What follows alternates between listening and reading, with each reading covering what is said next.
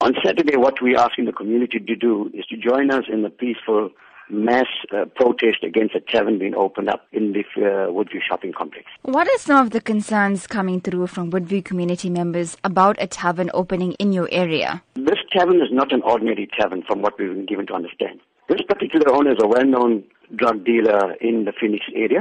Drugs, prostitution, alcohol and abuse will be taking place. So it's not an ordinary tavern that you're looking at. More so that the so-called tavern that's going to be opened up is situated closest to 3 religious sites, a school nearby, and also one of the religious sites is actually on the boundary of the shopping center. So we want to know how come the liquor board have considered or approved of such a license.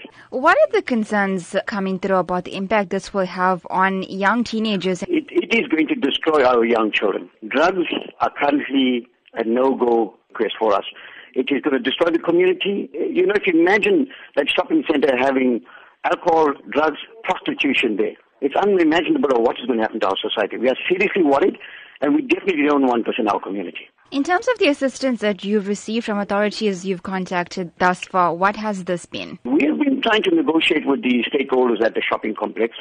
To date, Prabhashni, we've had very little joy. In actual fact, the property agents also have given us very little joy in terms of whether this tavern is going to be opened up or not. Yet we have seen members of the liquor board in this shopping complex assisting this so-called tavern owner. So we're asking the liquor board themselves, why are they keeping quiet and not telling us, the community, have we granted the license here or not?